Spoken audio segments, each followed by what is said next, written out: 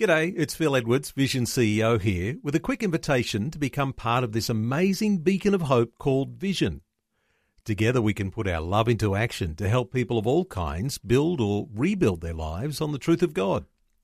Please consider the part you can play during our upcoming Visionathon appeal, remembering that it's your support that makes Vision possible, including this podcast.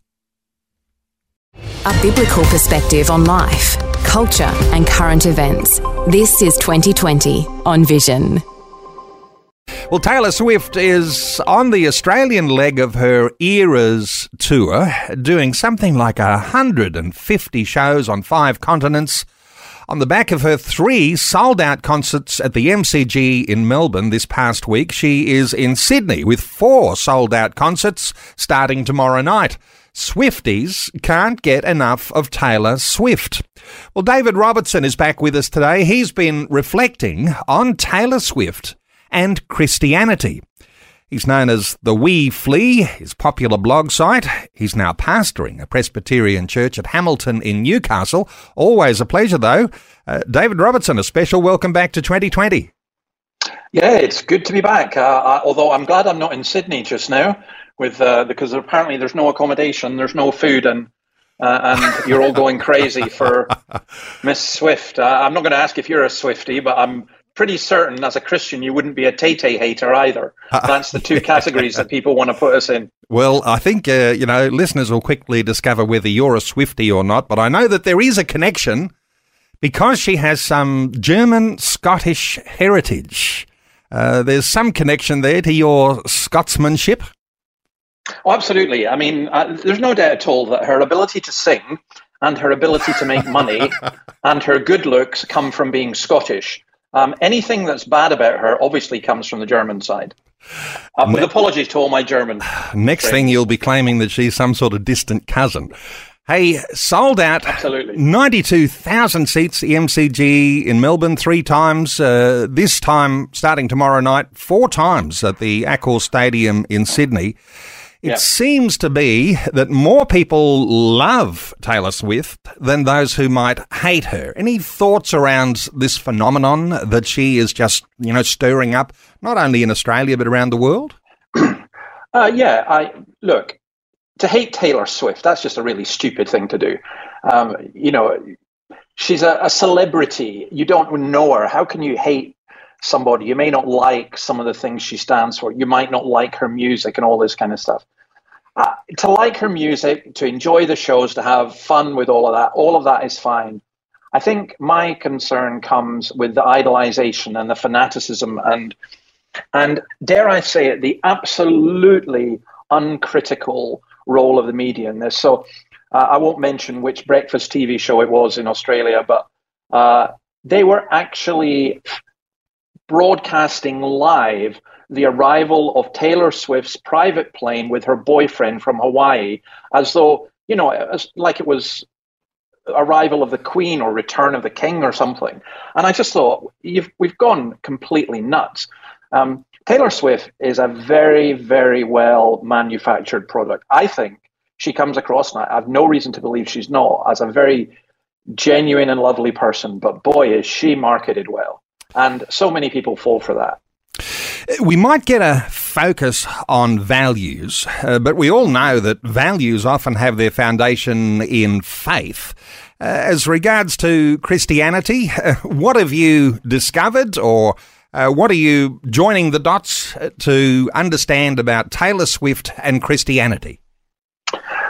Well, Wikipedia, that source of all true wisdom, tells us that Taylor Swift is a Christian. Now, maybe by Wikipedia standards, that's true. She was brought up in a Christian home. She recalls the influence of her grandmother singing in church. There is one famous incident where she announced she was a Christian, but I think that was the way that people use Christian in a society where she comes from, which is the southern US, as well, all good people are Christians. She's certainly given no evidence whatsoever of faith in Christ. And I would have to say this, some of her songs, some of her values I think are anti-Christian, but some of her songs, there's one Soon You'll Get Better, in which she writes, desperate people find faith, so now I pray to Jesus too. And that was when her mother got cancer. And one of the brilliant things about Taylor Swift is she manages to convey emotion, and it's that's why so many people love her. I mean, if you were to go to one of her concerts, and personally, I don't think I would. I'm not all like keen on the music, but I think that she does reflect the emotions that many, particularly young girls, feel, and not just them, others as well. So, in terms of her Christianity, I don't think it's there. But maybe she's seeking. I don't know.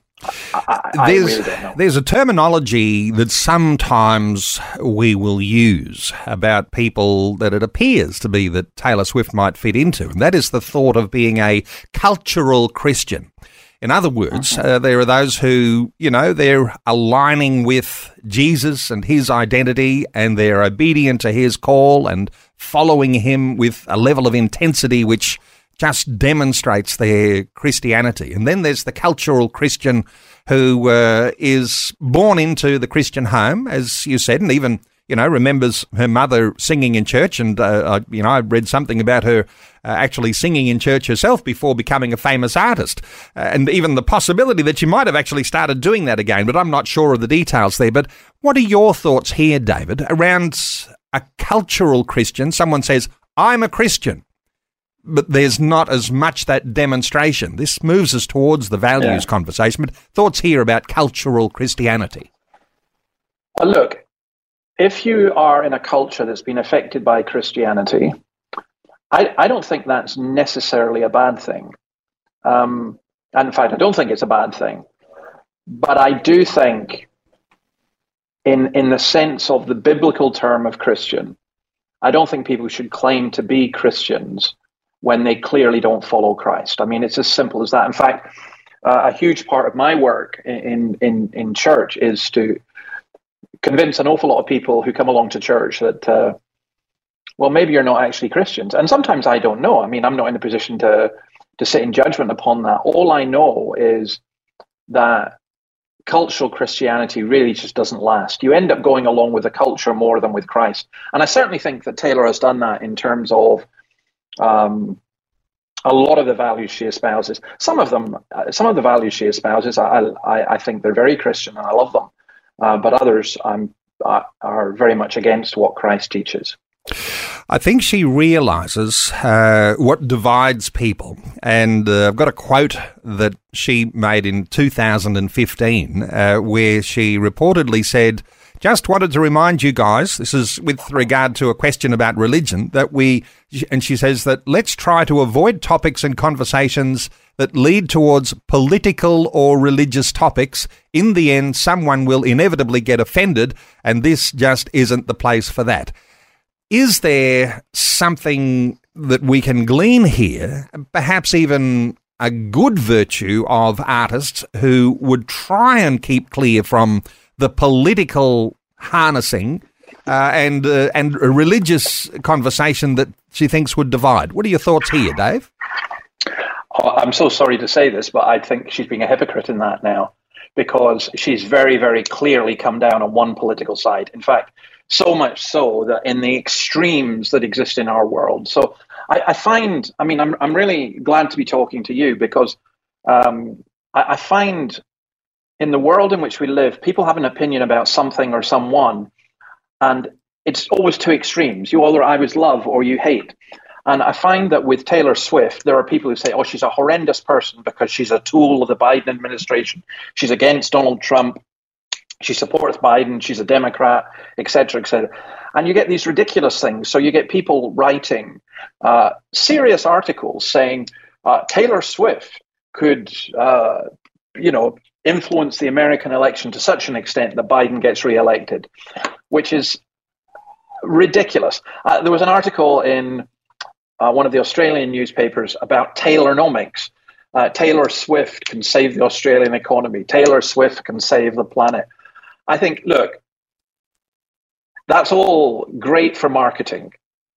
but it's just dreadful for reality. So I think what she said, it would have been great if she'd stuck to it, but she didn't stick to it. All right. A certain hypocrisy creeps in, doesn't it? You try to distance yourself from taking a position, and you say, I don't want to talk about religion, don't want to talk about politics, and then you begin to say things that are in line with one side on what we might call the culture wars. So in some sense, if you're not standing for Christ, you get swept along, don't you, into a current of sort of a populism which really turns anti-Christian. Would that be one way of describing the sort of things that happen there? Yeah, I think so. But I think even more than that, I mean, I have no problem at all with Taylor Swift having political opinions. And in a sane world, that wouldn't really matter very much. But we don't live in a sane world. So people think, I mean, if anyone says, well, I'm going to vote this way because my favorite singer votes this way, it's almost like you don't deserve the vote. I mean, it's ridiculous. I don't think preachers should tell people how to vote. I certainly don't think celebrities and pop stars should tell people how to vote. And I think, the other problem is in our culture, everything gets politicized, music, everything, and that's disastrous. And then I think what Swift has done, so, I mean, I'll ask the listeners this question. Does anyone think that the ABC or the Sydney Morning Herald would be fawning over Taylor Swift if she was a Donald Trump supporter? I don't think so. Okay, it does politicise her character, politicise her, pop star idol. Let's talk about idols, because you do make some reference in the article that you've written about idolisation. And this is maybe, if it's not even her doing, although she's a very clever businesswoman, and her profile, it's a sky-high profile. But what's the trouble with idolisation? So I don't think that we really grasp this enough. I think idolization, you could argue that idols only refer to those who worship idols in temples. So you could say Buddhists have idols or Hindus have idols. But actually, everyone has idols. An idol is something that comes between us and God, that is more important to us than God, that we love more than God. So it's anything that replaces God in the center of our lives. We can have self-idolization, but we can also set up other people. And when you watch the concerts, when you watch when you think about the fact that in Sydney, they are expecting to sell $66 million worth of merchandise from all the people who are queuing outside there. When you think about the fact that people fly from New Zealand, Japan, wherever, to come to one of these concerts. When I think about some of the Christians I know who can hardly get out of bed to go to church on a Sunday morning, but can cross the country to go to a Taylor Swift concert and waited online for hours and hours to try and get a ticket, that comes pretty close to idolization. I'm not saying people shouldn't go to Taylor Swift concerts. I'm saying we've got to be careful. What about some of the demonstration of her own generosity? Because she's generating millions, potentially billions of dollars, Taylonomics, as you say. She's generous, reportedly, giving substantial sums to charities and various things like that. What about that, and so far as a virtue or so far as a value that she might have? Is that something that, might lead you to think that that generosity might come from a heart that is shaped by faith? No. It's not what you give, it's what you've got left. Swift is worth $1.2 billion. Every concert, she basically gets personally $13 million. She gave in 2023 $50 million for truckers, $30 million for food banks, $20 million for the animals. That sounds great. But you think about how much more she had left. I mean, when she's staying in Sydney, she's staying at the most exclusive presidential suite in the Crown Hotel. That's $36,000 a night. She's not living in poverty. She has a private jet that she sends off to Hawaii to collect her boyfriend.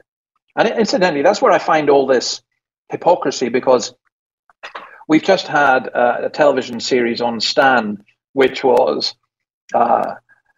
quite unashamedly really about Hillsong, and it's critiquing the lifestyle of televangelists. And I think actually fair enough to criticize some of that. However, our society does that on the one hand, and yet not a word is said about, I mean, if there was any televangelist had the lifestyle of Taylor Swift, it would be condemned all over the place. But instead we exalt in it. We send cameras to do live news reports on her boyfriend arriving, which to me, at that point, I'm banging my head against the wall saying, come on, people, wake up. You know, she's a singer. There's another dimension too, and this overtakes so many who are in that celebrity, successful artist stature, and that is whether she has a pro-life or a pro-choice view. And she's even, in my understanding, linked Christianity to whether you are pro-life or pro-choice. And we might actually do those sorts of links as well. But she's saying the real Christians are pro-choice or pro-abortion. What are your thoughts around those sorts of values? So my question, I have two thoughts. One is I don't know. My question is, I don't know personally what she really thinks and how much. She's very, very carefully managed, because she's gives all the right views to ensure she doesn't get criticism at one level, and that anyone who does criticize her comes across as curmudgeonly or some kind of bigot. I wrote this article, and I'm away to go and hide in my bomb shelter for the next couple of days, just because the stuff that people will say. But no. I find it disturbing that you can have the MCG in Melbourne, 92,000 people, vast majority young women and girls, and they're chanting, I won't say it on here, but basically something to the patriarchy and this pro-abortion stuff and everything else. And I think that's where she does have an influence, and I think that's where it's an incredibly harmful influence, because she's effectively saying, if you want to be a feminist, and she's very strong on the feminism, and a lot of that I would personally agree with, actually. But she's saying, if you want to be a feminist, you have to be pro-abortion. If you want to be a Christian, you have to be pro-abortion. And I'm saying to me, that's just wicked. It's really wicked.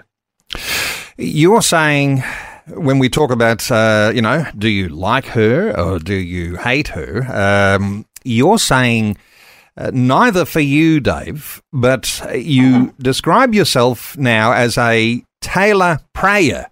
Now, this is something that no doubt somebody could get onto their own social media and share this around the world, and this could become something of a, something viral. But a Taylor prayer, is this a good place to be if you're thinking, well, she is certainly a phenomenon. She says she's a Christian. We're describing her as more a cultural Christian by name. The values don't necessarily support Christian faith. What about Taylor prayer? How significant is that?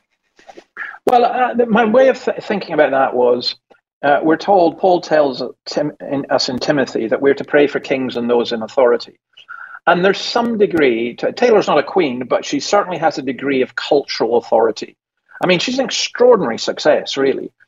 And I can't bring myself to dislike her. Whenever I see her interact with her fans, I just think she's totally admirable in that regard. But I pray for her, because I don't know how much of her persona and everything else is manufactured. I don't know who's in control. Is she really the businesswoman? Is she herself the product that's being marketed? Or does she pull all the strings? I don't know any of that. But I do pray for her. And a lot of the emotions and stuff she writes about are very real. And I just pray that she would come to a point where she would say, look, don't seek your salvation in me. You need to seek it in Christ.